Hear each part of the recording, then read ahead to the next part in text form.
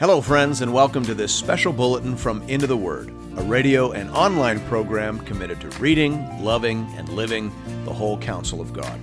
I want to let you know about a few things we have planned for you over the next couple of months.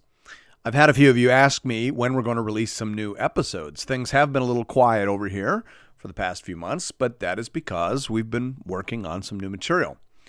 We plan on releasing a teaser episode from the Leviticus series on Monday, March 22nd. And that will be the introductory episode on Leviticus chapter 1.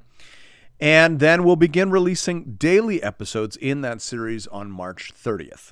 It took us a while to put this series together. I can honestly say that this was one of the most difficult, but also one of the most rewarding series that I have worked on, and I'm very excited to share it with you.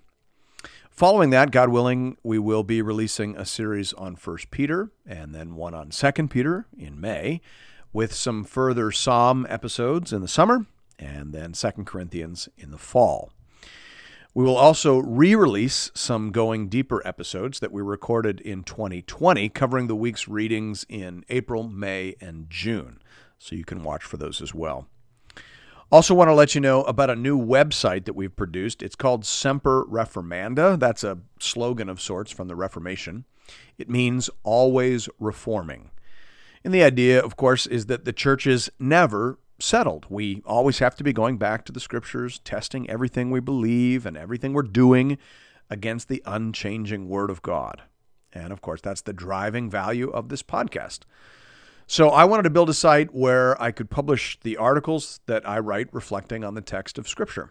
I've been publishing most of those articles through the TGC website, either here in Canada or on the main site in the U.S., but I wanted something that I could tie directly to the RMM Bible Reading Plan so that if I wanted to, I could re-release, for example, the article about God hardening Pharaoh's heart each time that issue came up in the cycle of RMM readings.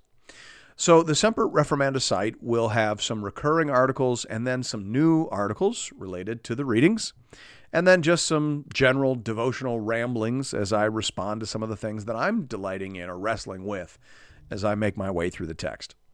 So if you want to check that out, you can find it at Semper Reformanda. That's all one word, semperreformanda.ca.